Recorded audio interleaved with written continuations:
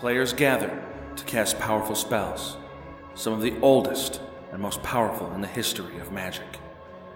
Karn, the Great Creator, Stony Silence, Nullroad, and many others, battling head-to-head in brutal combat. They all have one thing in common: to uphold their legacy in the search for eternal glory. The Eternal Glory podcast is brought to you by Bosch & Roll on YouTube, Thraben University, and TheEpicStorm.com. This episode is sponsored by Tales of Adventure. Get sweet legacy staples and much more at TOAMagic.com.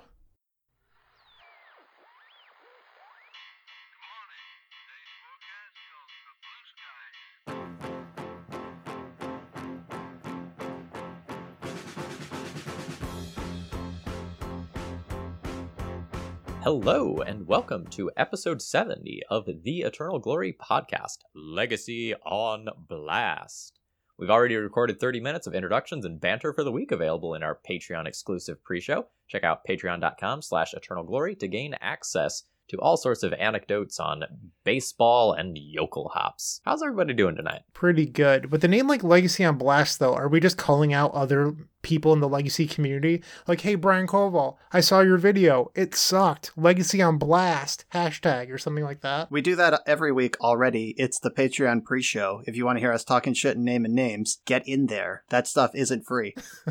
All right, we'll have to make our next pre-show extra salt-filled, like we are all notorious salt lords. There is not one bit of wholesome energy amongst us. Now, if you'll everybody. Excuse me, I'm gonna cozy up in my blankie here. Great.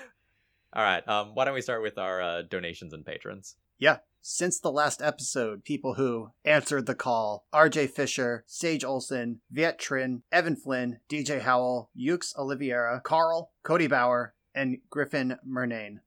Thank you all for joining the Patreon. Really, the support means a lot. We wouldn't have the time to do what we do with all of our content if not for all of the people propping us up and supporting us. The thanks every week, it's very genuine. And it's helpful on an extremely practical level, too, of filling the episode. Because the medium tier Patreon, the companion level patrons, get to choose half of our episode's topic, which is what we're about to transition into here. Our Patreon submitted topics. Oh man, we really call it the companion tier? We do, yeah. Do I just pay 3 mana and put RJ Fisher into my hand and grab the question? Yeah, basically. Luris is the avatar of that Patreon tier. You're so smart and handsome. This is great. Here we go. Section 1. Our first question does come from RJ Fisher. Has Thoughtseize been bad long enough that it's good again, since it's not being respected again? Stifle is best when it's bad. Logic applies here. I know Bryant has long and complicated feelings about this answer, so I'll get my short response in first. 1, Stifle is always bad. That's a trick. No, Brian is correct. I'm serious. I'm not trying to poop on RJ here. You might get someone once in a while on their first fetch land with a Stifle if Stifle has fallen out of favor, but Stifle's out of favor for a reason. Every time there's a band shakeup or something happens, you have to play against Stifle for a week and a half, then everyone realizes that card is bad. Stifle is always bad. Now that we've established that, that's the same answer for Thoughtseize.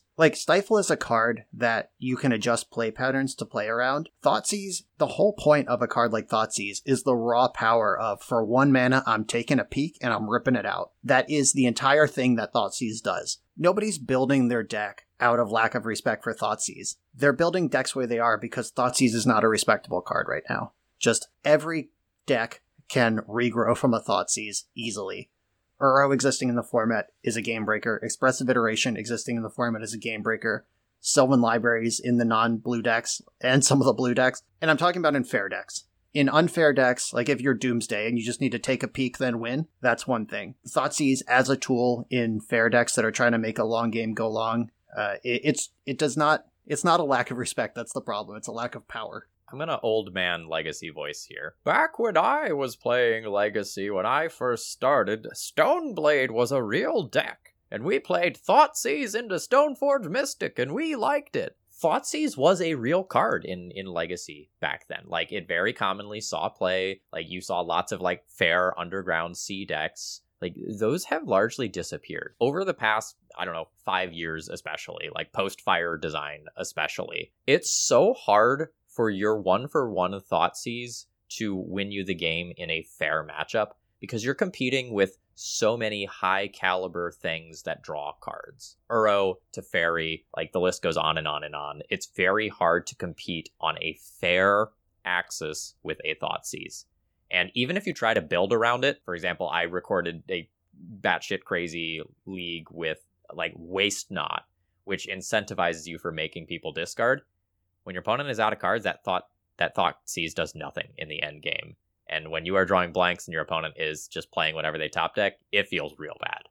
I have a few points I'd like to make here. So I think Phil covered most of my first one, which is the overall power level of cards has increased since Thoughtseize's heyday. So when you look at how decks were built from 2008 or 9 all the way up to 2017, they were usually based around a single card, and if you could Thoughtseize that card away, maybe like a Show and Tell, for example, it would really cripple those decks. Fire design happened. The overall power level of cards in the game increased, as Phil mentioned. Well, now decks aren't really built around singular cards anymore. It's a number of cards that are all haymakers. So like Brian mentioned, you take a look at their hand and you go, oh, they have 2 lands and 5 haymakers. Which one is going to punch me, the hardest? But the answer is you're getting punched regardless, so it's going to hurt. Unlike a counterspell, you're not even forcing them to invest mana, which is another issue, because like at least if it was a Spell Pierce or whatever, they're wasting an entire turn, so you're getting a time lock. Where with discard spells, you're giving a time lock in a way, which feels pretty bad. I think in general, discard has just never been worse than it is today. And that almost dips into my second point, which is people going, well, Veil of Summer exists, so I shouldn't be playing Hymn to Tourach and Thoughtseize and Duress. Hymn to Tourach and Duress and all those other cards are just not playable. Like, that's what it is. And if they were playable, then you could play them. And if they were playable, then you could play them. So right now, in the last few weeks, Ant, for example, I realized that I messed that up. It's fine. But Ant has had a small resurgence, and people are like, oh my god, Ant's back, Ant's back. But if Ant was truly back, people would start adding Veil of Summer to their sideboard, and Ant would go back into the hole that it was living in previously. Like, it is successful right now because it's not being respected. You're allowed to do this. Like, if you can get away with it multiple times, keep on doing it, but at some point you will be bit. And I think that's a sign of a healthy metagame, because people are always blaming Veil of Summer for discard not being powerful, and I don't think it's fair. If you're afraid of Veil of Summer, make people play it again. Because right now, no one's playing Veil of Summer. And if you can get that cylindrical metagame going, that's ideally what what would happen. And people are like, oh, well, I don't want to play him because Veil of Summer exists. Why does that matter? It always confuses me reading Reddit posts and people are just like terrified of Veil of Summer all the time, but like nobody plays the card. Like, you can play something for 1 week, enjoy it, and then play something the next week if you think people are going to metagame against you. It just drives me insane. I'm going to cherry pick my favorite part of everything you just said, where the base question was, has Thoughtseize been bad enough that it's good again, etc. If we're talking about Thoughtseize, the magic card, no. If we're talking about Thoughtseize, the pillar that enables certain black-based degenerate combos, yeah, maybe, like this week. Thoughtseize clearing the way for Ad Nauseam Tendrils is the type of thing that might be good because it's bad. But Thoughtseize, the magic card, standalone with no context, does not fit that bill. Yeah, I mean, we in the pre-show we were talking about Reanimator and how, like, if people are going to be metagaming against Delver very hard, they lose out on slots to fight against other things. And if you're not playing your Flusterstorms or Mindbreak Traps or whatever you're using to fight unfair combo decks, like Dark Ritual Doomsday goes burr, Dark Ritual Entomb, Grizzlebrand somehow, like, those things will kill you. They will kill you dead. They will kill you fast if you're not ready to fight them. And it's worth noting, the Epic Storm cut Grape Shot because you're like, nobody else is playing Veil of Summer other than us. So, like, we don't even play a way of beating Veil of Summer anymore, just because, like, that's how little we respect that card. So if you want to, for a few weeks, play Grixis Control with 4 Hymn to Tourach in it, live your best life. Be reminded why Hymn to Tourach sucks to begin with, and that you shouldn't have played it anyway. When's the last time you saw a dedicated discard deck do well? How excited were you when you saw that? Because when, like, Pox makes a top 8 of something, you're like, yeah, because you know that person just won a very uphill battle. Playing Thoughtseize in your Dead Guy Ale, your Pox type decks where like you are really trying to support discard as the primary thing you're doing, it's hard, and I would not recommend it. I'd like to make a quick caveat. There's probably like some Black-Green Depths people that are like a little bit upset right now because that deck has put up a few top 8s over the last few months in like the Saturday challenges. But then to upset everyone that cares about the Saturday challenges, they're glorified 1Ks. I'm sorry. They're Well, like regardless of how you people. feel about a Saturday Get over challenge, Black-Green Depths is exactly what we're talking about, of a deck in the pocket of Thoughtseize to check once, then you're dead. They're not playing for a mid-game, much less a long game. It's what you got in. They are exactly in the pocket of Thoughtseize decks that are playable. We've shouted out Black-Green Depths indirectly already a few times. And to Phil's point, yeah, every time someone casts Hymn to Tarok against me in a league, I'm like, hell yeah, brother. I'm rooting for you at my own expense at this point. Check out my YouTube from this week if you want to see the greatest Hymn to Tarok of all time, though. Brian's trying to move us on, so I'm not going to talk about it, but unquestionably, best Hymn to Tarok of all time happened this week. Don't believe him? Don't take his word for it? Go watch the video. You know who I'm not rooting for in leagues, though? Izzet Delver. Izzet Delver. which brings us into Patreon companion Chris's question. I'll read the question in its entirety. It's a little wordy, but it's good. Perhaps you do not want to talk about these sorts of things, but I am interested in your thoughts on the elephant or insectile aberration, if you prefer, in the proverbial legacy room. Izzet Delver. 3 months or so ago when they banned Ragavan, WotC said they would be, quote, keeping an eye on the format and would make additional changes if they were warranted. After the past few weeks and the repeated dominance of Izzet Delver, hell, even Brian Koval, that's me, put down his Tundras and picked up the deck for the Buffalo Chicken Dip tourney. Do you think changes are warranted? If so, what? I apologize for the long question. Chris. It's true. I did cosplay as a cop and played Izzet Delver and easily top 8 at a tournament last weekend. We touched on this a bit in the last episode because it's been a full 2 weeks with no action since Izzet Delver reestablished maximum bullshit levels. Yeah, Chris, I think something should be done. I think WotC needs to make good on their keeping an eye on the format and make additional changes if warranted. Promise. I'll let you guys decide how much time you want to talk about the specifics of this, because the rest of our episode, we're talking about Pyroblast as a main deckable card in the Legacy format, and then we're going to talk a little bit about Bullwinkle's rebuild of Izzet. So this is going to be an entire Izzet episode. I'll hand it over to you guys to decide how much you want to talk about bans. I'll start, because I think what I have to say is quick. Absolutely pro bans. Whether or not you're willing to, like, cut the head off the Hydra and just burn it and take out a real card of the Delver Shell, or whether or not we just want to keep playing the same game of, like, oh, here's a new broken card advantage engine. Oh, here's a new overpowered cheap thing to slot into the deck. If we want to keep playing that game forever, or you want to attack, like, the real Delver Shell and get something like Daze, like, honestly, I'm good for anything for a shakeup. I want to give WotC some credit here. Going back to the Pauper format panel article, one of the things that they said was like, hey, we're either going to make changes really quickly, or we're going to wait until the new set comes out, and then after that, we'll make some changes. I'm really hoping that, like, these changes are, like, printed, ready to go, and they're just waiting for, like, the spoiler season to end, new set to come out, and then it's like, hey, here's your new format. I would really hope, like, signal loud and clear, like, we know it's bad. Honestly, I feel like that's a weird stance that Wizards would put out, because ideally you'd want to hit something before a new set comes out, because that just gives them an excuse to wait even longer. Because if I'm going to play devil's advocate, if I'm sitting in the B&R chair, I go, well, we just released 374 new cards that could theoretically impact the Legacy metagame. Why would we ban something now? We have to see how these new cards impact the format. Obviously, there's nothing from Streets of New Catania or whatever it's, I don't know. Streets of Settlers of Catan. Well, just, yes, exactly.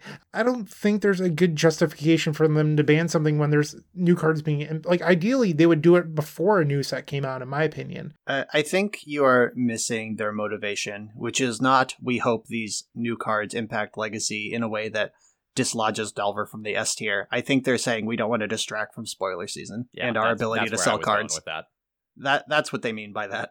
Okay. Prices go up. Woo! All right, we're not going there. At the beginning of the question from Chris, Brian made a joke about how Legacy isn't played in leagues. And actually, I mean, I think we're all in agreement that something needs to change. Or You said what did I Legacy isn't say? played in Legacy's leagues. not played in leagues. Okay. Oh yeah, All right, Legacy's just not making played sure. in leagues. That's Okay. true. I'm joking, but Is It Delver isn't played in leagues. That's what I meant to say. I've destroyed this podcast. I'm sorry, You're guys. I've destroyed this podcast. I'm sorry, guys. Yeah, please fire me. Do Leave it. now. Phil and I will carry this like we did last episode. Muscles. When I lost my contacts, yeah.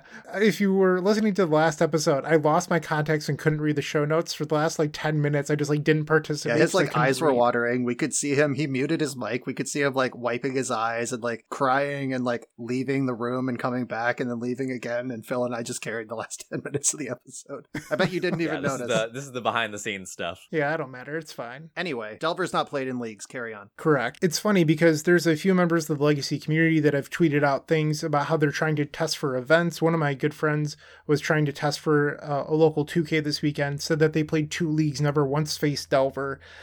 Today, a few people were tweeting about how Delver isn't played in leagues, so why does it need to be banned? And I think that there needs to be a distinction because I think the Legacy leagues are often way less competitive than the challenges.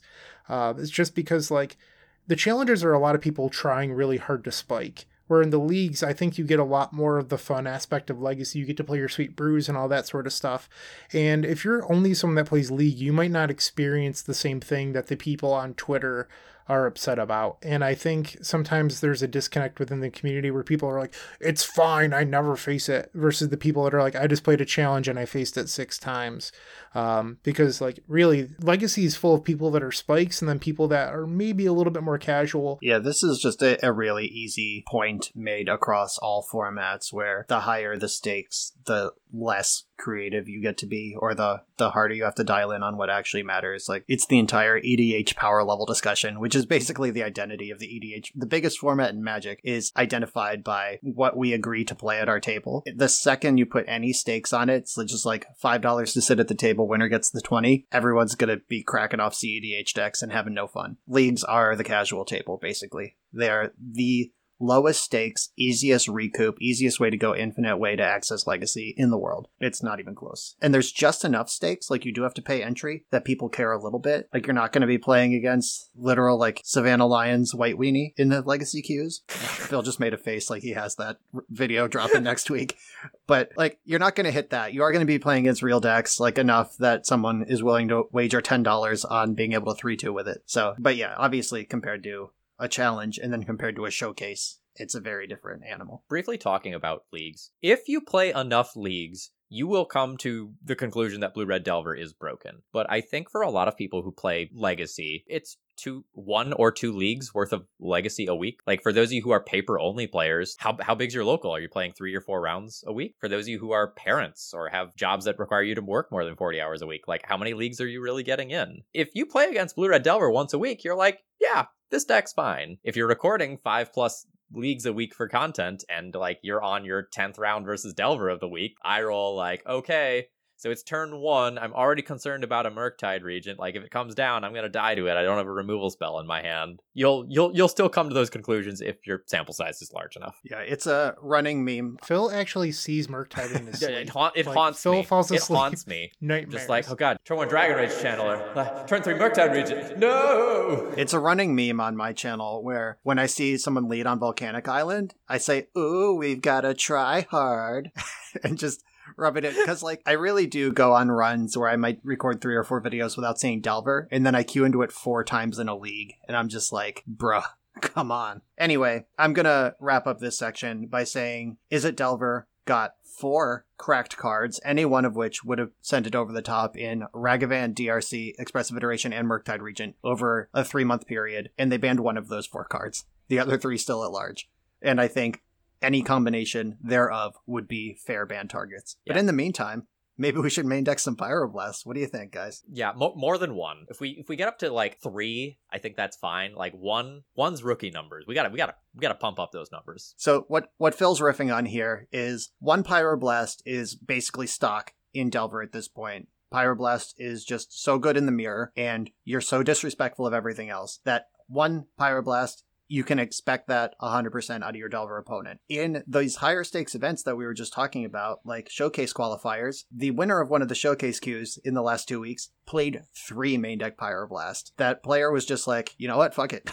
I'm not losing the mirror. Let's go. It's the only deck that matters. And they were right. So what does that say about the format? Well, I think that there's something we should address here. So main deck Pyroblast is obviously really good because it answers the giant blue dragon in the room, Murktide Region. But then there's a secondary effect of Dragon's Reach Channeler. When you play Dragon's Reach Channeler, you can mill Pyroblast in matchups that it's not good in. So you might see it off a Ponder, go, okay, I can mill that with this Bobble. Or you go, okay, I'm playing Brainstorm, and then I can just cast a Ponder, mill the Pyroblast, and look at fresh cards. So when you're playing this Izzet engine, the dead cards in your deck, they're just Dragon Fuel.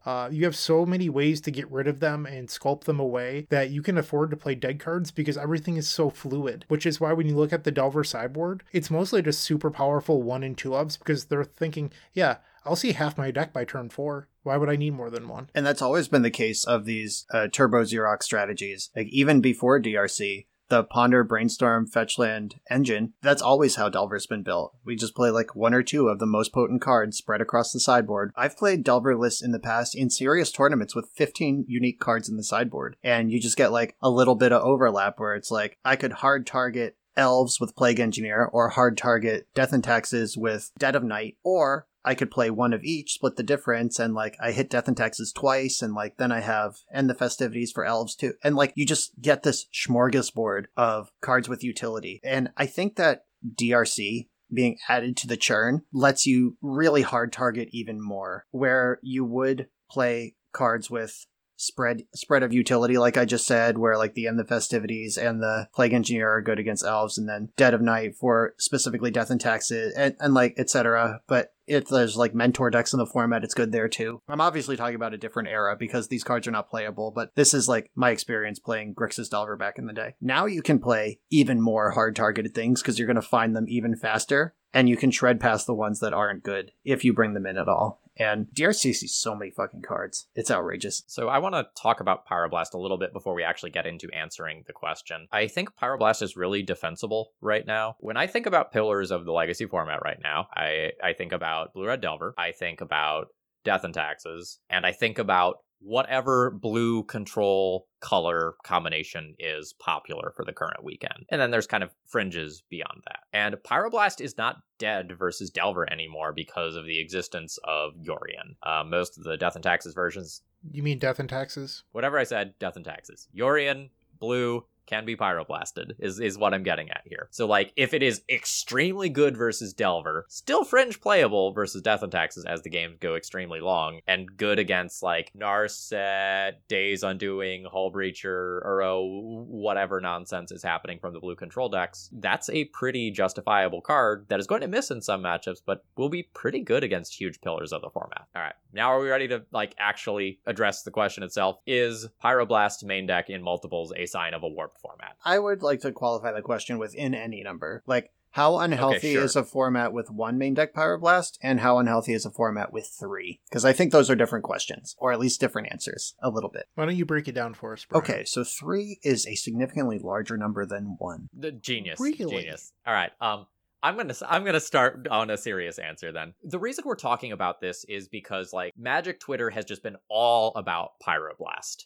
Like, this has been showing up absolutely everywhere in conversations. And one of the things that immediately came to my mind is Vintage. Vintage is an extremely high power level format with very well established pillars that you often need to hate on. So in Vintage, you see things like main deck Hurkyl's Recall. Is that a sign that the format is unhealthy or warped? Well, no, I would say Vintage as a whole is probably pretty healthy most of the time. Like, we've given Vintage a lot of praise over the last 2 years, but it is a format where, like, sometimes you do play cards that are straight up dead in matchups. And some decks will do something like main deck Force of Vigors because, like, it can hit Moxen if you're not Shops, but it's really important for me to improve my Shops matchup for X, Y, or Z reason. I think the card innately being in the main deck doesn't necessarily mean that the format is warped. Yeah, a card like Hurkyl's Recall is going to be bad sometimes, but when it's good, it's going to be really good. And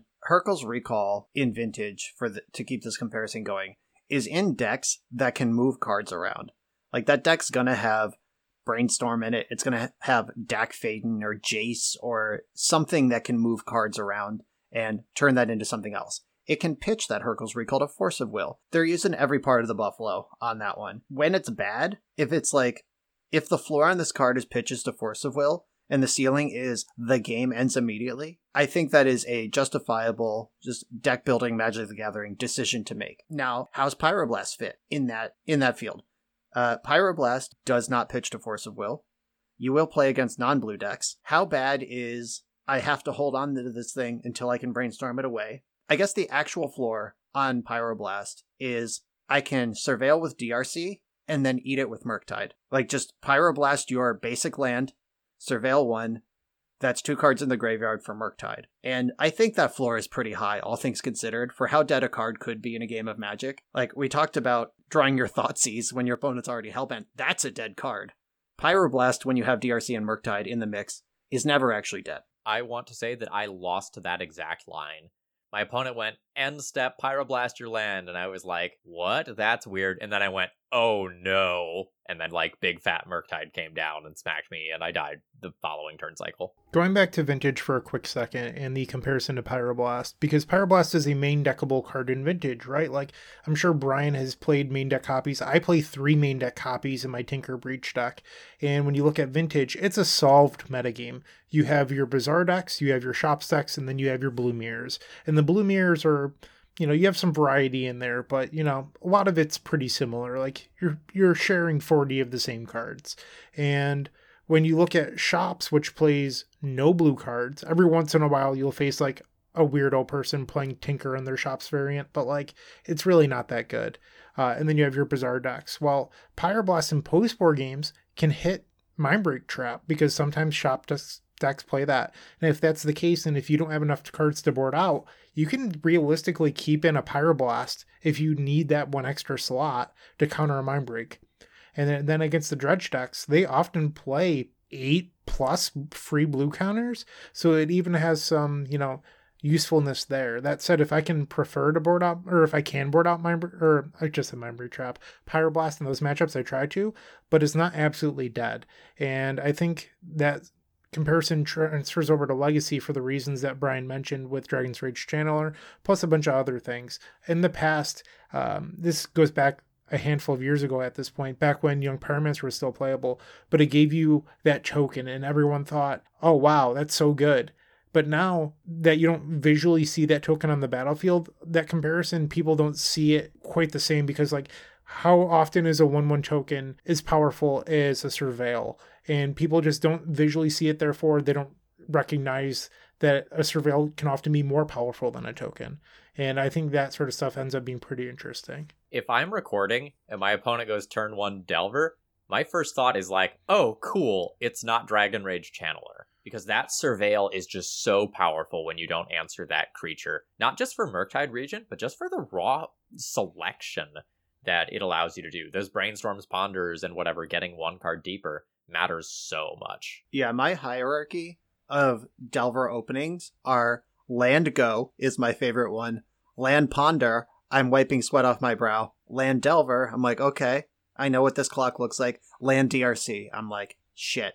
That is how turn 1s can go. And for a while, when Channeler was printed, I still think Channeler is a bazillion times more reasonable than Ragavan, where Ragavan, it's literally like, well, gotta throw anything I can at this wall. Like a Dragon's Rage Channeler, you can at least try to play around days, like take the 3 or take the Surveil selection, let them have that to make sure your plow doesn't get dazed, whatever. You don't really want to. Delver, I'm taking the 1 or 3 every single time so I don't get dazed, but DRC, like, it's a real decision. Seeing 4 cards off your Ponder or 4 cards off your Brainstorm is a lot more than 3. I don't know if the two of you saw, but over the weekend, a Breach deck won the Vintage show, or the Vintage Challenge, and they just played a full set of Dragon's Rage Channeler. And then in their tweet about winning, they're like, yeah, this card is so busted, I don't know why people don't play it. Legacy players certainly know how busted Dragon's Rage Channeler is.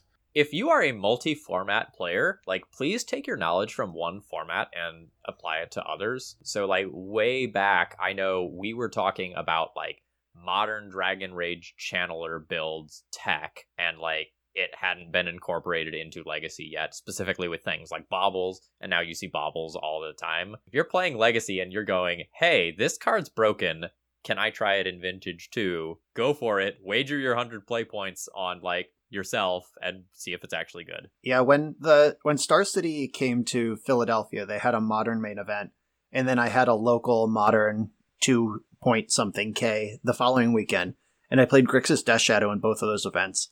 Hadn't really seriously tried to win with Modern, just some goofing around on the channel in Modern queues, but really trying to win playing Grixis Shadow, a dedicated DRC Ragavan deck, I was like, oh my god. Like when I actually like dialed in trying to win, like turn 1, Dragon's Rage Channeler, play Mishra's Bauble, Surveil 1, Bauble U, like it was like, what have I been doing? If I want to win games of Magic, why have I registered anything else in a Legacy tournament for the past 8 months? This is insane. Just that Modern experience. I don't know that I would have selected Delver and top 8'd the Buffalo Chicken event last weekend if I hadn't played Grixis Shadow in Modern. Leading up to that. All right. So kind of spinning off the question in a slightly different way, like, is the format unhealthy and is the format solved are different questions. And there can also be like the third category of like, the format is unhealthy and the format is also solved. Yes. Is a solved where are format you all on this? I think that Legacy right now, so I think unhealthy is one thing. I think solved is another thing. I think you could argue that solved formats are unhealthy, but that's not what I'm going to talk about here. I think that Legacy is both individually solved and unhealthy, because generally in a solved format, like when I won the Star City Invitational, that was a solved format. Grixis Death Shadow and Eldrazi Tron were the only 2 good decks, and I played Death and Taxes, which beat both of them, and I didn't have to think about anything else because those were the only 2 decks. Solved formats are exploitable, and that's good for some people. I don't think that format, that Modern format, was unhealthy, because if the best deck is like a kind of mid-range control deck that plays interaction then kills you with a big creature later on, in a format full of removal, if that's your best thing in a format as powerful as Modern, I think that's reasonable. Like, it's not turn 2 Storm, it's not anything. Like, Shadow wins on like turn 6 or 7 a lot of the time. You get a lot of back and forth. Delver, although it meets a lot of those same criteria, the way that it is interacting feels unhealthy. I think that there should be something exploitable about Delver, and there currently isn't. I mean, like, you could probably build a deck that's just like main deck Graveyard Hate, main deck Chokes, main deck 4 Run of Fouls, or like, pick your stupid thing, and you could build that deck, but that's not real.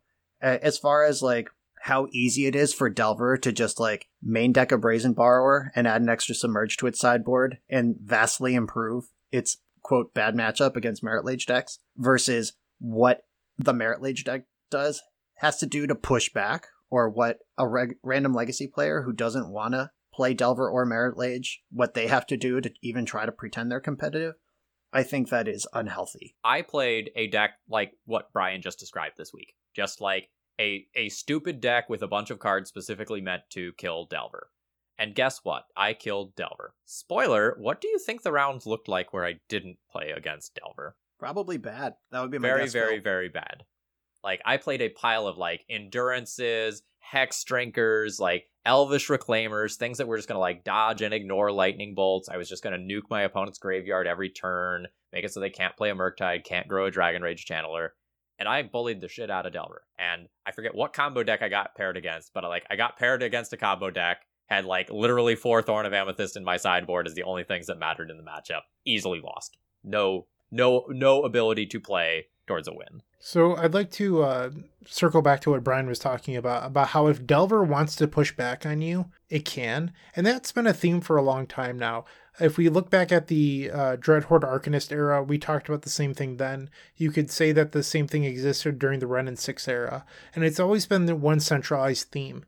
When Delver has card advantage, it's so easy for that deck to manipulate that card advantage to run the opponent out of steam while doing the best thing that it can do in Legacy. And I think we're at a similar spot right now where Expressive Iteration is so good that it's 2-mana dig through time. And that extra card advantage, plus the Surveil, so your card quality is always so high that it doesn't take a whole lot to find these silver bullets, plus your cards are super powerful, and it has a bunch of free counter magic to stop the things that it might be afraid of anyway. So it plugs the gaps extremely well. So a lot of people right now are talking about, like, well, what if you ban expressive iteration? In this next section, there's another card that we're going to talk about that could potentially fill its shoes pretty well. How about, I'm going to let Phil introduce this new section, and then we'll come back to this. All right. This section is going to sound really familiar to those of you who have been longtime listeners of the podcast, because this is essentially a return to the Mid-Range Wars episode that we did previously, where the general thesis was beating a mirror often involves going slightly bigger than the opponent. And this is something that we've seen again and again and again. And specifically why we're revisiting this right now is one of the Magic Zoomers posted a little baby article, like a 2-page Google Doc with some pretty darn good ideas about it. This thing was 4 pages, Phil. This was a full article. Oh, yeah. Yeah, we all have it up right now. I just have this a giant... is Isaac Bullwinkle. I have a giant monitor. Like, don't mind me. Yeah, okay, 4-page article. And this is by Isaac Bullwinkle, one of the Zoomers, at Bullwinkle6705, if you want to go follow them for some knowledge drops. And essentially, their thesis was, Delver has multiple plans right now, and I don't know that the deck is fully taking advantage of, like, the plan that is better.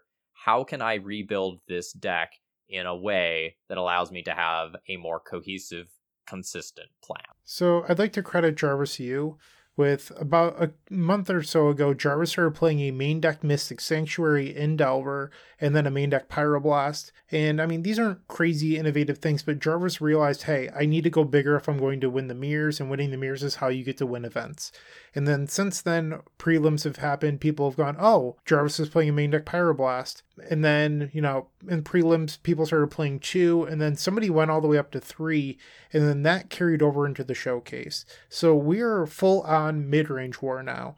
And Isaac Bullwinkle's article mentions, hey, what if we just cut the worst card in our deck? Delver of Secrets. And instead, if you get to cut Delver, you can maximize on Mishra's Bauble, which makes Dragon's Rage Channeler even better. And if we're making Channeler even better, you can play cards like Predict. And Predict is really interesting because with Dragon's Rage Channeler, you get a super sweet combo. And with Predict, let's say you don't have your Channeler, because, you know, you're only roughly 40% to open hand, you know, that card or whatever.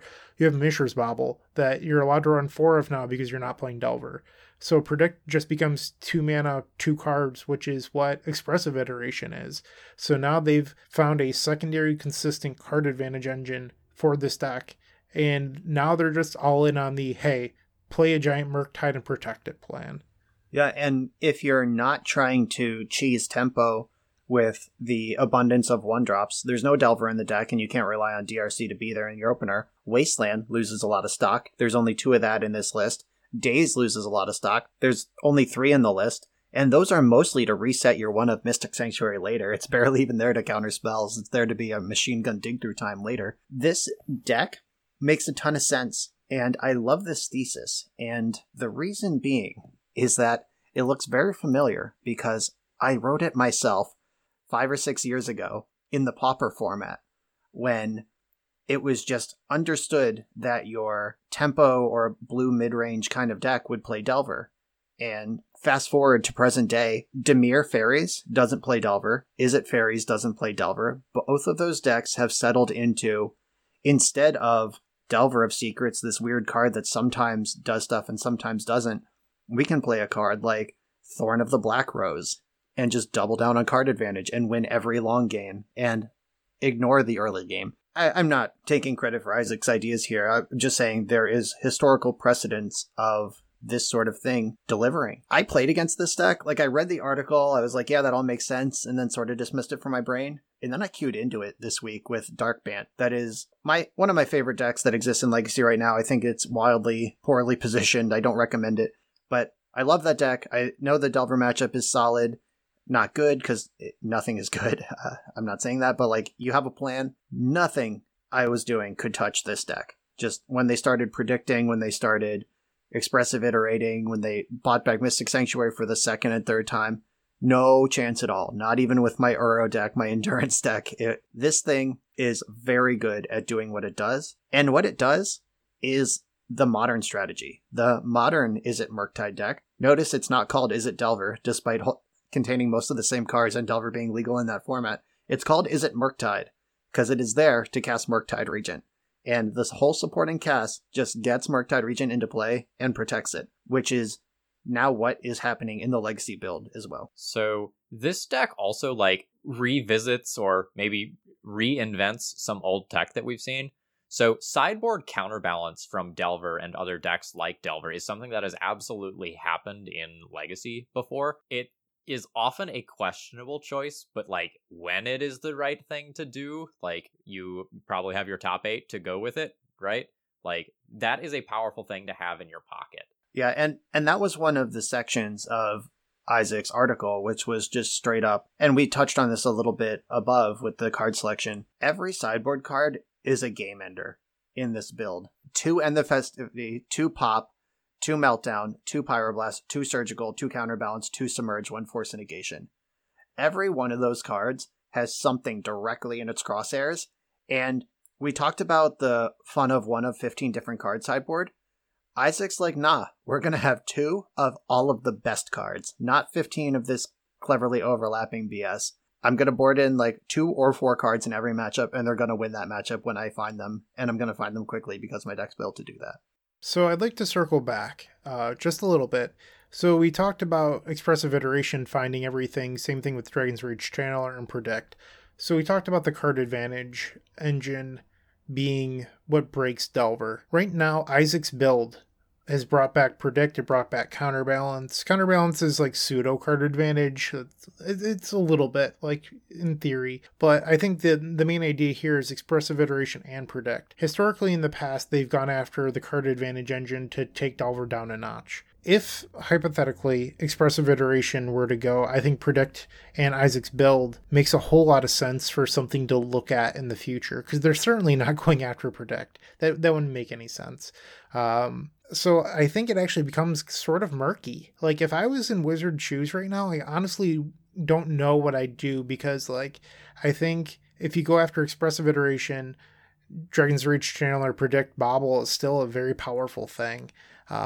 So it's tough, and I think that, I mean, I've always been anti-Daze, but I don't think they're ever actually going to hit it. So whoever's making these decisions is being put in a tough spot, and credit to Isaac for bringing light to this new build. Yeah, like, I think we've all talked about this individually before, but, like, we don't want to be the ones pulling the trigger on, like, the Legacy ban, the physical list itself. Like, that is a hard thing to do. You have so many people to keep happy. Like, there's so many interconnected parts. It's tough, and, like, it's probably so tough right now because, like, Delver needs more than one card hit out of it, because as we saw with the Ragavan, like, not enough was cut off of the Terrible Beast there. Really? Yeah, it's shocking news. It's not like we've had to talk about Blue Red Delver every episode for the last 2 months, because it's just everywhere. Yeah, normally I don't want to make years, the 4 calls, years. but if you want to give me the key and just chop the head off Expressive Iteration right now, I'm not going to feel bad about anyone's uncommon that if it's not legal in Standard, it only recently rotated. Like, that's the kind of card that I would love to see banned with very little feel bads to anyone. Dragon's Rage Channeler are also an uncommon. I mean, if you bought your set of Mythic Rares, the Murktide Regent, you spent $80 on that or whatever, that's a little bit of a hit. Depending on your investment in the game, it might be a big hit, but Expressive Iteration, come on, WotC, what are we doing here? It's not Mishra's Workshop. It's an in-print uncommon. Get rid of it. So one argument that I've seen reiterated over and over on Reddit is that Legacy should be separate from Modern, and the fact that Modern should get to have all the broken threats where Legacy should get to have all the broken free counter spells. And I think it's such a weird way of thinking of how to separate the two formats, but it's brought up so often. And I'm just curious what your take on that is.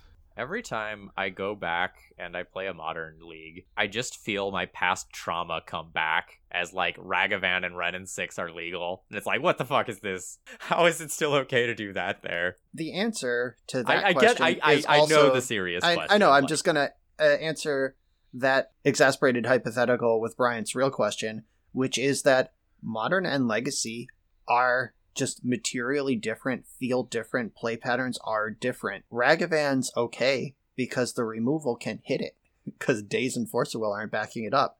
Ren and 6 is okay because there's no Wasteland.